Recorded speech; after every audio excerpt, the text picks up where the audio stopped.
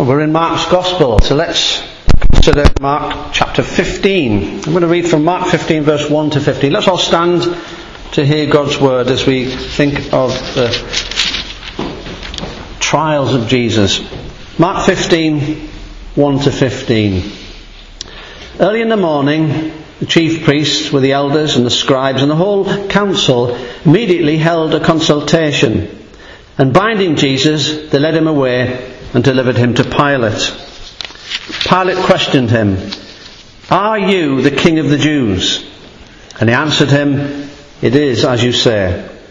The chief priests began to accuse him harshly, and then Pilate questioned him again, saying, "Do you not answer?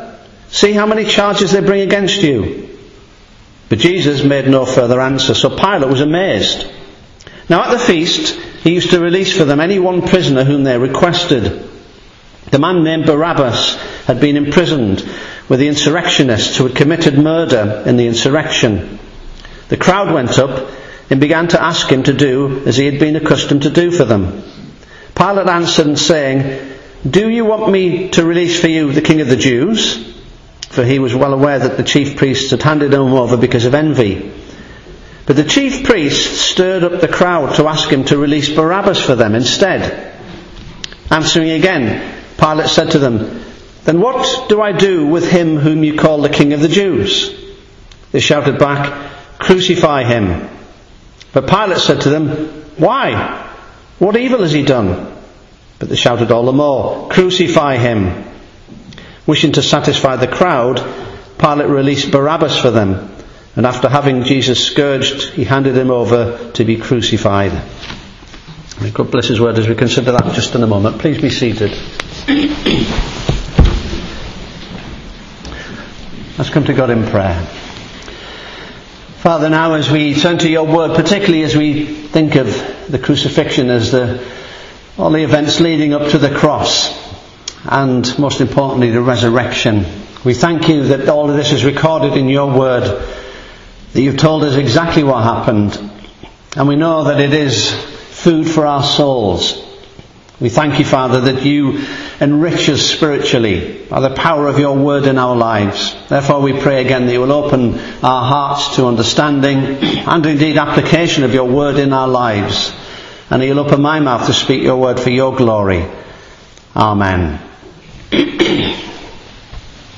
So in that passage there in Mark 15 verse 1 to 15, we meet a character by the name of Pilate, Pontius Pilate. One of those names that has a bit of a ring of infamy about it, such as Judas or Annas, Caiaphas or Herod.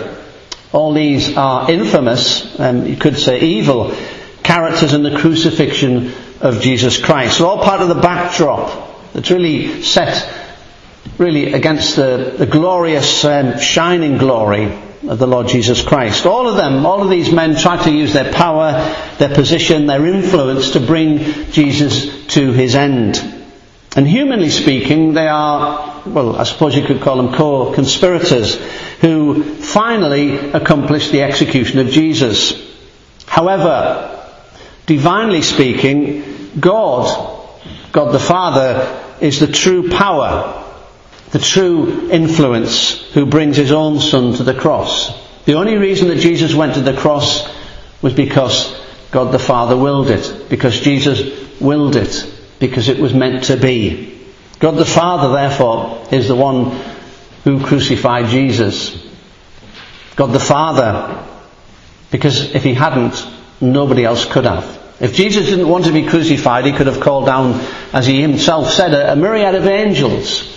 Or he could have just got down from the cross himself, or he could have just made sure they never put him on the cross. But he went to the cross. He wanted to be crucified, and he wanted to be crucified for you.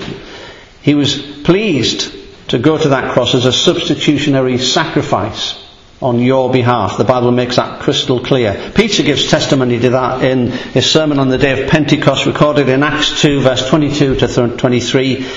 He says, "You crucified him." He's talking to the Jews. He said, "You crucified him, yes, but it was by the determined counsel and foreknowledge of God." You actually did it, but only because God willed it. And while there was human responsibility, God the Father is the one who accomplished the death of his Son, Jesus Christ. It was due to his will, in his time, and his saving purpose, as he makes clear in the Bible. The irony is, of course, that Judas, from a viewpoint of man, has an immense amount of responsibility in the betrayal of Jesus. Annas follows that up with a death sentence. Caiaphas has his part. Herod plays a role, and Pilate is the one who finally passes the sentence. But the truth of the matter, as I say, none of them were really the cause of judgment on Jesus Christ. It's actually the opposite. He judged them. Judas thought he rendered a verdict on Christ, but actually Judas sold himself, not Christ. Annas and Caiaphas thought that they sat in judgment on Jesus. Herod thought that he did. But the truth of the matter is Jesus actually sat in judgment on them. And here we see Pilate. And it's not Jesus before Pilate. I had on the notice board outside, actually, it's Pilate before Jesus. That's what's really going on here. It looks to all the world that Jesus is before Pilate. No, Pilate was actually before Jesus. That's what's going on. And all the verdicts on Jesus here, these men condemned themselves in their verdicts, as every Christ rejecter does. So here's the account of the final player in this rogues gallery, if you like, this man called Pilate, a tragic, self-serving coward. He was a coward. He was on trial for his own life, his own career, but most importantly, his own eternal destiny. And he stood before Jesus. Because in verse 12 we find the ultimate question that every person who's ever lived or ever will live has to answer. The ultimate question, that is, what shall I do with him who is called the King of the Jews? What shall I do with him who is called the King of the Jews? What shall I do with Jesus? That is the ultimate question that determines your and everyone else's eternal destiny. Your eternal destiny, everyone's eternal destiny, is based on how they answer that question. Now remember, the Jewish leaders who made up the Sanhedrin desperately wanted Jesus dead. They really hated him. It's Passover week. So many Jews have come from the surrounding areas, indeed from some surrounding countries, to Jerusalem. Now, they don't want to arrest Jesus in the daylight, because the religious leaders think that if they do that, the crowds might rise up. Remember, Jesus rode into Jerusalem on the Monday, and what was the reaction of the crowds? Well, they hailed him as the Messiah. They said, Hosanna to the Son of David. He's been healing them, he's been feeding them, he's been raising people from the dead. They thought, oh great, fantastic. So the Sanhedrin, they saw that, and they're thinking to themselves, well, we want him dead, we're going to kill him, but we've got to do it quietly. We don't want to upset the people. They obviously like him. They obviously think he's great at the moment. So we've got to do it at night. But how? They can't arrest Jesus in full view of the massive crowds. Remember, it's Passover. Jerusalem is as packed as it's possible to be packed. So they've got a problem. However, Judas solves their problem. Since Judas, remember, has arrived with the 12 on Saturday, he's been looking for an opportunity to betray Jesus. He goes to the chief priests, he negotiates 30 pieces of silver, which is the price of a slave, and now he's looking for an opportunity to betray Jesus. He couldn't pull it off until after the Passover meal. He'd have loved to have done it before, but he can't. But when they have that meal together, suddenly he has an opportunity. It's night time. He knows that Jesus is going to get the Garden of Gethsemane. He knows that it will be dark. Remember, there were no street lights in these days. You might have a torch, not a torch with an electric switch, by the way, just a stick that was on fire at one end, and that was probably as good as you got. Perhaps you might carry around a little lamp, not so easy to carry around. So most places on the night time were really dark, pitch black. A darkness that we don't really appreciate because we have all the lights and all the street lights and so on. But now Judas has his chance. And in that upper room, Jesus exposed Judas, Satan entered Judas, and Jesus said, what are you going to go and do it quickly. So after midnight, on a Thursday night, Jesus and the 11 are in the Garden of Gethsemane, private garden, probably owned by one of Jesus' followers. They were there to pray. Well, Jesus was there to pray. He told them to pray, but they didn't pray. They kept falling asleep. Judas knew where they were. He knew the garden, had been there many times before, and the rest of the city were asleep. Then suddenly, up to 1,000 people, men mostly, probably exclusively, come to arrest Jesus. And you wonder why. I mean, a Roman cohort would have up to 600 soldiers, and then you'd have the temple police, and then the others. So why with all these swords? Why with all these clubs? Well, again, just to remind you, they were afraid. They were afraid that if the crowds found out, they could have a riot on their hands. Now, as you know, that doesn't happen because the crowds don't find out. It's dark. They grab Jesus and immediately take him, first of all, to Annas, as we saw last week, and then to Caiaphas. There's this mock trial before Annas, desperately looking for some crime against Rome, because that's what they're hoping for the Romans to get him, but they can't find one. So Annas sort of gives up. He passes him on to his son-in-law Caiaphas, who is actually the high priest. False witnesses are bribed. The testimony is inconsistent. It's incoherent even. And finally they decide to accuse Jesus of blasphemy, because he said he's the Son of God. They can't find anything else, but they know he said he's the Son of God, so they say, yes, that's blasphemy. And if Jesus was any other man, that actually would be blasphemy. And the penalty in those days for blasphemy was indeed death. So if Jesus wasn't the Son of God, he should have been crucified according to their law at that time. But he is the Son of God, so he hadn't blasphemed. It was true. The trial ends at 3 o'clock in the morning, the same time that Peter's denials end. So from 3 till about 5 in the morning, Jesus is held prisoner. He's mocked by the Jews who have custody. He's spat on, beaten, slapped, blasphemed. And 5 o'clock was when the sun rose. Now the Sanhedrin knew that all that they'd done was illegal because they'd done it at night. So what they do, as soon as the sun rises, they just do it again quickly, just to make it look as if it's legal. So they held this mock trial to make it look legal. It's actually recorded in Luke 22, verse 66 to 71. At this point the Jewish part's done, but they have to bring the Romans in. And that's why we see them binding Jesus here in verse 1 and leading away to Pilate. Now why, you might ask, did they have to involve the Romans? Well, John tells us in John 18 verse 31, they said, because we are not permitted to put anyone to death. You see, the Romans were the occupiers, and the power of execution belonged only to Rome in all of its occupied countries. So the Jews were not allowed to put people to death. It had to be the Romans. Now you might think, hang on, didn't they stone Stephen? Yes, in Acts chapter 7. But that wasn't legal. That was a mob violent act. They tried to do the same to Paul on a number of occasions, although they didn't manage to do it to Paul. These were mob acts. They were not the result of a legal process.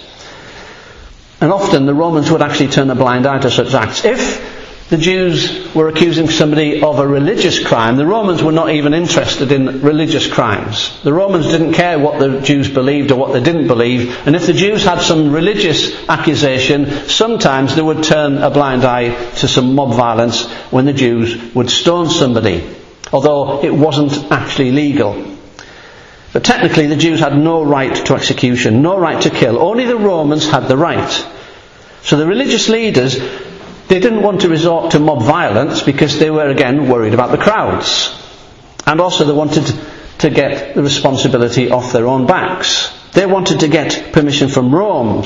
In fact, they wanted the Romans to do the execution. Then, if there was any comeback from the crowds, the Jews, the religious leaders could say, well, we didn't do it. I mean, it was the Romans. The Romans actually killed him. So it would let them off the hook. Now this fits with Scripture because Jews executed Stephen in the normal way that the Jews would execute somebody, that was by stoning. Their method of execution was stoning. But according to the Bible prophecies, Jesus, the Messiah, isn't going to be stoned. He's actually going to be, it says in the Old Testament, lifted up. That's crucifixion. So, unwittingly in a sense, they fulfill the prophecy. So they come to Pilate. John gives us more detail in John chapter 18. The Sanhedrin are there. They're all committed to the death of Jesus. Jewish law did require, as I mentioned a couple of weeks ago, a 24-hour period before the execution could take place. They did that so that perhaps there might be some new evidence. They ignore that completely. They're not interested in any new evidence. They just want him dead. So the final public trial was somewhere after 5 o'clock. Jesus would be on the cross by 9 o'clock in the morning. It was also around this time that Judas began to feel remorse, according to Matthew chapter 27, verse 1 to 10. He went back to the Sanhedrin, he threw the money down and says, "I've betrayed innocent blood," and rushed out and he tried to hang himself. I say tried to hang himself because it didn't quite work, although he did commit suicide because the branch or the rope or something broke and he fell down and he was dashed on the rocks below. Anyway, we now come to phase 1 of the Gentile trial before Pilate. We've had the Jewish trial, now we get the Gentile, the Roman trial. Now Pilate, as you see here, and we see in John 19 verse 10 for example, he had a very elevated opinion of his own power. He says to Jesus, "Don't you know I have the authority over you? I can do anything I want to you," he says to Jesus. That really condemns Pilate, but he had a real elevated view of his own power, because Jesus then says, "You have no authority over me at all unless it's been given to you from on high." So Pilate says, "I can do what I want to you, Jesus," and Jesus says, "No, you can't. You can only do what God has decided that you're going to do. It's not about you, Pilate. You don't have the authority." But Pilate, from his own vantage point, he thinks he has the power. He thinks he has the destiny of Jesus in his hands, which is ironic because actually Jesus has his destiny in his hands. No earthly power can determine the destiny of Jesus, but every soul's destiny is actually determined by what they do with Jesus. Back to that question, what do I do with this man Jesus? Your destiny determines on what you answer to that question. So Jesus is in Pilate's judgment hall somewhere between 5 and 6 in the morning. All of this now begins to happen very quickly. These places were very close together. John 18 gives us a little bit more detail. It says, "They led Jesus from Caiaphas into the praetorium, and it was early, and they themselves did not enter the praetorium, so that they would not defile themselves before eating the Passover." The praetorium is where the Romans were. Now Jews wouldn't go into that because it's Gentile territory. So how hypocritical of them. They all stand outside, and they let Jesus go in, and they don't want to go in because they might defile themselves, and then they won't be very religious. But at the same time, they're trying to kill the Son of God. I mean, how's that for hypocrisy? They don't want to defile themselves by going into this Gentile territory, but they're quite happy to kill Jesus. And he's done nothing wrong. So Pilate has to come out because they won't go in. And he says, "What accusation do you bring against this man?" That's a legal question. Pilate's now acting as judge. He's the final court of appeal in Rome. But they don't want Pilate to be a judge. They just want Pilate to be an executioner. They don't want any questions like this to be asked. So they just rather arrogantly say in verse 30, "If this man were not an evildoer, we wouldn't have delivered him to you." In other words, who are you to distrust us? We are the religious leaders of Israel. You can't question us. We wouldn't have brought him if he hadn't done something wrong. I mean, that's a total cop-out. In other words, we can't think of anything, so we're not going to say, but you're just going to have to trust us on this because we're respectable religious leaders. And how dare you question us? But we're not going to tell you really because we haven't got anything. Now, Pilate was full aware of Jesus. He'd been aware of Jesus for some time. He knew what had happened that week. Remember, Jesus had rode into Jerusalem on the Monday. All the people are shouting, "Hosanna to the Son of David." Pilate's responsibility was security in Jerusalem. So when Jesus and that huge crowd were there, he'd have known what was going on. Because he'd have Romans out there just to make sure that nothing happened. Romans were the ones who were also in the Garden of Gethsemane. Permission for that would have had to have been granted from Pilate. So those Romans that went to arrest Jesus, they were sent there by Pilate. So he knew Jesus. He knew what was going on. He knew also that it was a blatant miscarriage of justice. And he says in verse 31, "Take him yourselves and judge him according to your law." Now what he's doing there, he's giving them permission to execute Jesus. As I've said, sometimes the Romans would turn a blind eye and let the Jews kill somebody if it was a religious issue. And that's what Pilate's saying there. He doesn't want the responsibility. He's saying, you do it. Judge him according to your law. He gives them permission to execute. But they say, again, totally hypocritical, we're not permitted to put anyone to death.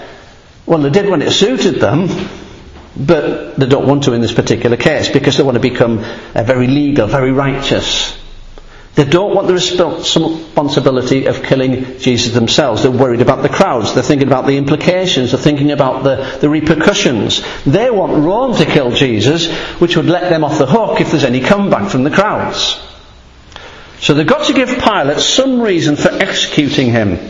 And Luke chapter 23 verse 2 comes in at this point. So they make 3 accusations. Now notice, they've totally changed the accusation. Their accusation has been blasphemy. But they know full well that's not going to work with the Romans, because the Romans don't agree with their God. The Romans don't care if he's blasphemed. The Romans don't believe in the one true God. The Romans had loads of gods. So they can't go to Pilate and say, he's committed blasphemy, because Pilate will say, so what? I don't even believe in your God. So they've got to come up with some crimes that will actually annoy the Romans. So they say, he's perverting our nation, he's forbidding to pay taxes, and he's claiming to be king. 3 charges. All false. All lies. First of all, he didn't pervert the nation, they did. Secondly, he didn't forbid taxes. He actually told people to pay their taxes, and he even paid his own taxes. And yes, he did claim to be king, but he said, I'm not a king of this world. It's not the kingdom that you're thinking of. He said that to Pilate. But notice, it says in verse 31 in Luke chapter 23, and we're not permitted to put anyone to death. And then it says, this was to fulfill the words of Jesus which he spoke, signifying what kind of death he was about to die. And what kind of death, as I've already said, he would be. John 12 verse 32 to 33 says, I will be lifted up. It's a prophecy where he's lifted up. Crucifixion. The opposite of stoning, where you're knocked down. This is different. Lifted up. Let's now go back to Mark 15. Pilate then questioned him, are you the king of the Jews? He just ignores the first accusations. Perverting the nation, said to the people, don't pay your taxes. He just ignored that. Apparently he's sort of fascinated by the third one. So he says, are you the king of the Jews? Of course, he's looking at Jesus as he stood there, and he's really asking in scorn, because there's nothing, when you look at Jesus, particularly now, that made him look like a king of any description. Remember his condition. He's there in his garment, is stained, sweat and blood. His face is battered. He's bruised from punches and slaps and spit all over his face. He did not look like a king. So Pilate mockingly almost says, are you the king of the Jews? And Jesus says, it is as you say. This was a legitimate question. So Jesus gives a legitimate answer. He doesn't answer anything else, but he answers this. John's Gospel continues. Pilate entered into the praetorium. He summoned Jesus. He got him inside. He said, are you the king of the Jews? And Jesus says, are you saying this on your own initiative, or did others tell you about me? Pilate said, I'm not a Jew, am I? Your own nation and chief priests delivered you to me. What have you done? Jesus answered, my kingdom is not of this world. If my kingdom were of this world, then my servants would be fighting so that I would not be handed over to the Jews. But as it is, my kingdom is not of this realm. Therefore Pilate said, so you are a king? Jesus said, you say correctly that I am a king. For this I have been born, and for this I have come into the world to testify to the truth. Everyone who is of the truth hears my voice. Pilate said to him, what is truth? And when he heard this, he went out again to the Jews and said to them, I find no guilt in this man. Let's go back to Mark's Gospel again. When Pilate says, I find no guilt in this man, the chief priests start to hurl abuse again at Jesus, accusing him of all sorts of things. We read in Matthew 27 verse 12 to 14 that while he was being accused, though, Jesus didn't even reply. He never said a word. He didn't say anything. He didn't try to defend himself. He didn't answer a word to any of them. He answered Pilate's legitimate question, yes, you're correct, I am a king. I am the king. But when the crowd began to scream and accuse him, he just remained silent. So Pilate begins to question him again. Don't you answer? What about all these charges that are bringing against you? The Sanhedrin is throwing all these charges. Again, silence. What was Pilate now going to do? Pilate's in a tough spot, because he knows full well that Jesus is innocent. And Pilate is not a good man, really, but he does have a sense of justice. He's a Roman. He's in charge. He's responsible for doing the right thing when somebody's brought before a court. And he doesn't like the idea that these Jews, and he hates Jews, really, are coming to him and telling him what to do. He doesn't like that. And he doesn't like the fact that this man is innocent. And he doesn't want to be involved in this. So in verses 5 and 6, we see that something else happens. Actually, it's between verses 5 and 6. It's in Luke 23, verse 7. What Pilate then does, he sends Jesus to Herod, because he found out that Jesus was from the north. He was a Galilean. And Herod had jurisdiction in the north. Which brings us to the second phase of the trial. Pilate decided, well, Jesus is from Galilee, that's Herod's jurisdiction, he can have him. And there's a bit of a cop-out again from Pilate. So he sends him to Herod. Now Herod was one of the sons of Herod the Great. Herod the Great was the one who was there at the birth of Jesus, who killed the babies and so on. Herod the Great had previously ruled all Israel. This is one of his sons.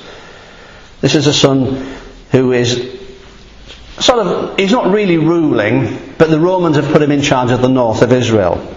His name is Herod Antipas. He ruled for quite a long time, actually, 40 plus years, 4 BC to 39 AD.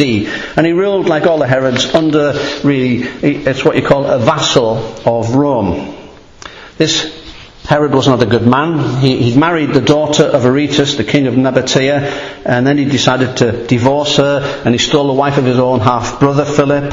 And this was when John the Baptist spoke up and said, no, that's wrong. And that's how John the Baptist had his head removed. So this Herod is not a nice man. He's a wicked man. But he had heard about Jesus, according to Mark chapter 6. But he was a bit afraid, because he thought, hang on, I wonder if this Jesus, he's doing amazing things, he's doing all these miracles, I wonder if he's John the Baptist come back from the dead. Which is a bit of a silly thing to think, but that's what Herod thought. And he was a bit worried. He thought, hang on, I killed John the Baptist, has he come back now to get revenge on me? This miracle man, this preacher, he's preaching the same as John. It might be him. And then we also find out, it says Herod was very glad though when he saw Jesus, for he wanted to see him for a long time, because he'd been hearing about him and hoping to see some signs performed by him. So as well as wanting to see Jesus to make sure he wasn't John the Baptist, that was his first thought, he also thought, hey, I might get to see something exciting here. I might get to see some miracles. This might be interesting. Let's, bring him here. Let's have a look. Of course, he questions Jesus at some length, and Jesus says nothing. He doesn't even answer him.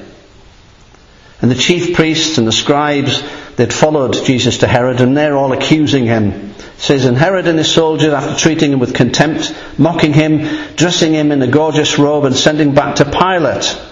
Now Herod and Pilate became friends with one another from that day, for up until now they'd been enemies. Herod, when he finally met Jesus, he didn't get his miracles. He wasn't impressed. He thinks it's all a joke, this beleaguered man, and he concludes, well, this Jesus, he's no threat to anyone. Jesus didn't even answer him. The only time he answered any questions was when there were legitimate questions. When the Sanhedrin asked him a legitimate question, he answered, yes, I am the Messiah. When Pilate asked him a legitimate question, he said, yes, I am a king, but not the way that you think. But he says nothing to defend himself. And the chief priests and the scribes are really getting upset now. They're really starting to get frustrated. So Herod, he wants nothing to do with him. So he said, go back to Pilate. I'm not getting anything from him. I don't get my miracles. He's not John the Baptist. I can see that now. Send him back. Then we get that strange comment in verse 12, and they'd been enemies, now they became friends. You might wonder why were they enemies and why they're now friends. Well, we know why, because of history. Philo the historian says that sometime before this, Pilate had put shields with Caesar's image in Herod's palace. And the Jews believed that these were idols, because Caesar was considered a god by the Romans, and they were very upset. And they sent a message to Tiberius Caesar, who was the emperor, that Pilate had set up these idols in the city, and the Caesar, Tiberius, said, Pilate, take him down. Pilate really hated that, and he blamed Herod for that. He thought this is Herod's fault, because Herod wouldn't have done that. But why does he now send him to Herod? Well, It's a bit of a cop-out. He's sort of passing the buck. But he's also wanting to confirm Jesus' innocence.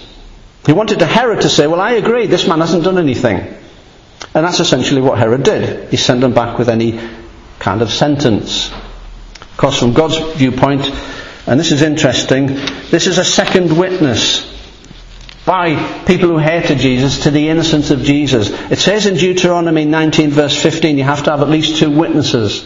You've got them. Pilate says he's innocent. Herod said he's innocent. So Jesus goes now back to Pilate, which takes us back to Mark 15 verse 6. Pilate, the governor of Israel, he also ruled for quite a while, 26 to 36 AD, at least 10 years, which was a long time for governors. And he had a number of responsibilities. He commanded the Roman military, he collected the taxes, and very importantly, for this matter, he judged all matters that needed to be judged. So he was a military, administrative, and he was also a judge. He also approved the high priest in Israel. But he was hated by the Jews for a number of things, apart from putting idols up in this building. But he interestingly declares and repeatedly declares that Jesus was innocent. 3 times at least he says Jesus is innocent. He didn't get to that position by not having a sense of justice, obviously.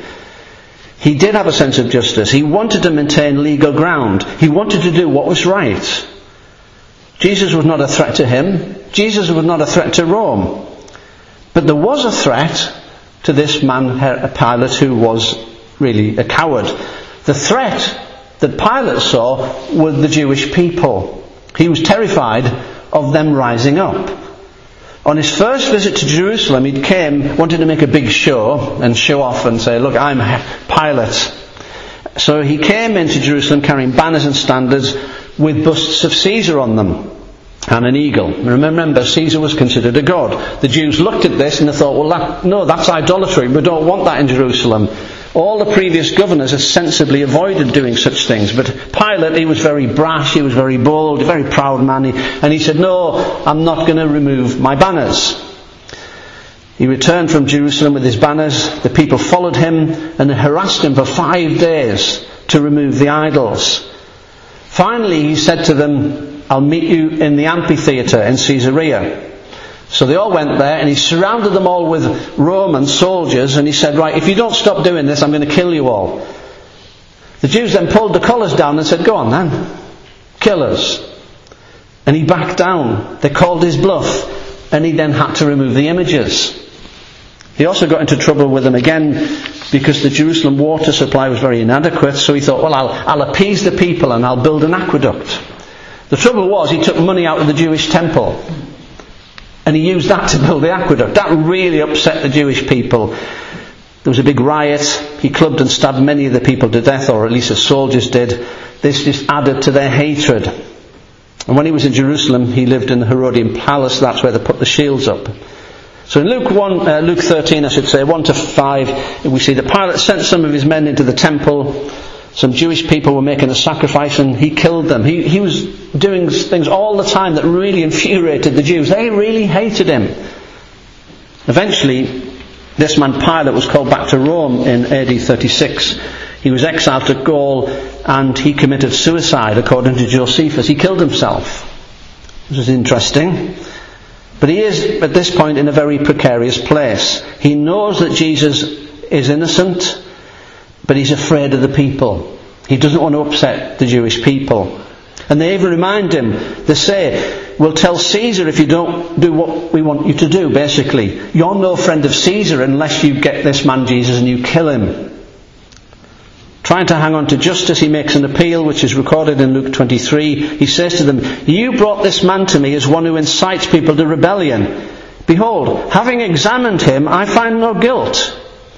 No guilt regarding the charges which you make against him, nor has Herod. He sent him back to me. Behold, nothing deserving of death has been done by him. Therefore, I will punish him and release him. I will punish him and release him. What for? You've just said he didn't do anything. This is the sort of man he was. He's done nothing, but I tell you what, I'll punish him and then I'll release him. And by the way, in these days, punishment was harsh. That meant scourging, which quite often could kill you. Back to Mark 15. At the feast, though, we find he used to release for them any one prisoner whom they requested. It's Passover time. And he's allowed at this point, at Passover time, to let somebody go that's been accused and been brought to justice. This was one way to conciliate with these people. Sort of an amnesty for one prisoner, and it was always of the people's choice. Ancient sources say that this was a provision of goodwill that the Roman governors did in many places. So they didn't just do this in Jerusalem. And Pilate thought, right, I've got a way out here, really. I'm pretty sure that if I ask the people, should I release Jesus, they're bound to let him go because he's a miracle worker. He's been feeding them. He's been raising the dead. He's been doing amazing things for them. And they've only just proclaimed him Messiah as he rode into Jerusalem. They're bound to let him go. So Pilate, he's finished with the Sanhedrin. He now thinks, I'll turn to the people. This is a way out for me. They've just hailed him as king. They're bound to choose him. And what does Pilate get? He gets Barabbas as an option. He thinks, I'll pick the worst one I can find. They're bound to pick Jesus because he's the great miracle worker, he's wonderful, and they're bound not to pick Barabbas because he's an insurrectionist, he's a robber, and he's a murderer. They're bound, they won't pick Barabbas, it's not going to happen. Incidentally, Barabbas means son of the father. Abba is father, Bar is son of, which is interesting. This human son of a human father is offered in the place of the divine son of the divine father. Now Barabbas is the one who should have been on the middle cross with the other two criminals. That was the plan up until now. There were going to be crucifixions. It was going to be Barabbas in the middle. Pilate's thinking, I've got a way out. So he says, okay, do you want me to release Jesus or Barabbas? Do you want me to release, more specifically he says, the King of the Jews? And there's a bit more scorn in that. It's also a dig at the religious leaders. History records that this man Pilate knew that Jesus was innocent. So he gives them this choice. Barabbas or Jesus. Expecting the answer, oh yeah, Jesus obviously. I mean, look at what he's done. He's great. He's done all this and we've just hailed him as the Messiah as he rode into Jerusalem. And also we see he was well aware that the chief priests had handed him over because of envy. They were jealous of Jesus. Pilate knew that. However, the chief priests, the elders, they persuaded the crowds. They got in amongst the crowds. Release Barabbas. Release Barabbas. Now, the people revered the religious leaders. So if the religious leaders are there saying to them, release Barabbas, the people are going to listen. And they did. The Sanhedrin was moving in the crowd, or more specifically, it was actually Satan moving in the crowd, using these religious leaders. And the crowd are persuaded, release Barabbas. And they say to Pilate, Barabbas. And Pilate said, who do you want? Barabbas. He's shocked when they say that. He really can't understand that. Let the guilty live. Let the sinless one be killed. Treat the guilty as innocent. Treat the innocent as guilty. They rendered their verdict on Jesus. Actually, Jesus is rendering his verdict on them. Luke says, Pilate, wanting to still release Jesus, asked the crowd again, okay, so what do you want me to do with the King of the Jews? And they shout, crucify him. And Pilate, at this point in verse 14, is incredulous. He says, why? What's he done? Why would you seriously want to release Barabbas, who definitely has murdered people? He's an insurrectionist. He's been stealing from you. Why would you want to release him and kill Jesus when he's done nothing? And as well as that, he's been feeding you. He's been doing all these miracles. Why? This is another declaration of innocence. But the crowd's relentless. Crucify him. That is so terrible, you can't imagine it. Remember, they're all there. It's Passover. They're there to worship God. They've come because of the Passover, because they want to honour God. This was the high point of the year for them as far as worshipping God is concerned. They've brought their sacrifices. They want to show their obedience to God. They're remembering God and His goodness. But at the same time, they're saying, kill His Son. Kill the Son of God. Well, Pilate's now finished. He's really collapsing under the threat. And then we get the very sad epitaph for Pilate in verse 15. Wishing to satisfy the crowd. Pilate was the man who wished to satisfy the crowd. Rather than do what he knew and had already declared 3 times to be right, he just wants to pacify the crowd. He'd rather do something to keep everyone happy than to actually do something that's right. So he releases Barabbas, and he has Jesus scourged, and he hands him over to be crucified. As I've already said, I think it's interesting that like Judas, Pilate committed suicide. Legend says that after he committed suicide, his body was taken and thrown into the river Tiber. That's the river that runs through Rome. But when the body hit the water, it became so disturbed that the body was removed and taken to Vienna and thrown in the river Rhone. There's a monument still there today titled Pilate's Tomb. But the Rome, according to another legend, rejected his corpse, and it was removed and thrown into the Lake Lucerne in Switzerland. But then they didn't really want it there either, so they took it from the lake and they buried it in a mountain near Lucerne. Of course, that's all legend. I don't know if that's true or not. But the truth is that Pilate killed himself. His body decayed, and his soul is forever in hell because he rejected Jesus. Matthew says the screams for Jesus to be crucified were so strong and so relentless, Matthew 27 verse 24, that Pilate feared a riot. And then we get the ominous statement in the next verse, verse 25 in Matthew 27, and all the people said, "His blood be on us and on our children." His blood be on us and on all our children. They took full responsibility for murdering Jesus. Little wonder that God destroyed that city and that nation in AD 70. His blood be on us. Pilate scourged Jesus, as I said. People often died from the scourging, but he didn't. He went then to be crucified. But he came out again and he said, "Behold, I'm bringing him out to you, so that you may know that I find no guilt in him." Jesus came out wearing the crown of thorns and a purple robe. The soldiers had put on him in mockery. And Pilate said, "Behold the man, Echo Homer. Take a look at him. Surely this is enough." So when the chief priests and officers saw him, they cried, "Crucify him, crucify him." And Pilate then said, "Take him yourself and crucify him. I find no guilt in him."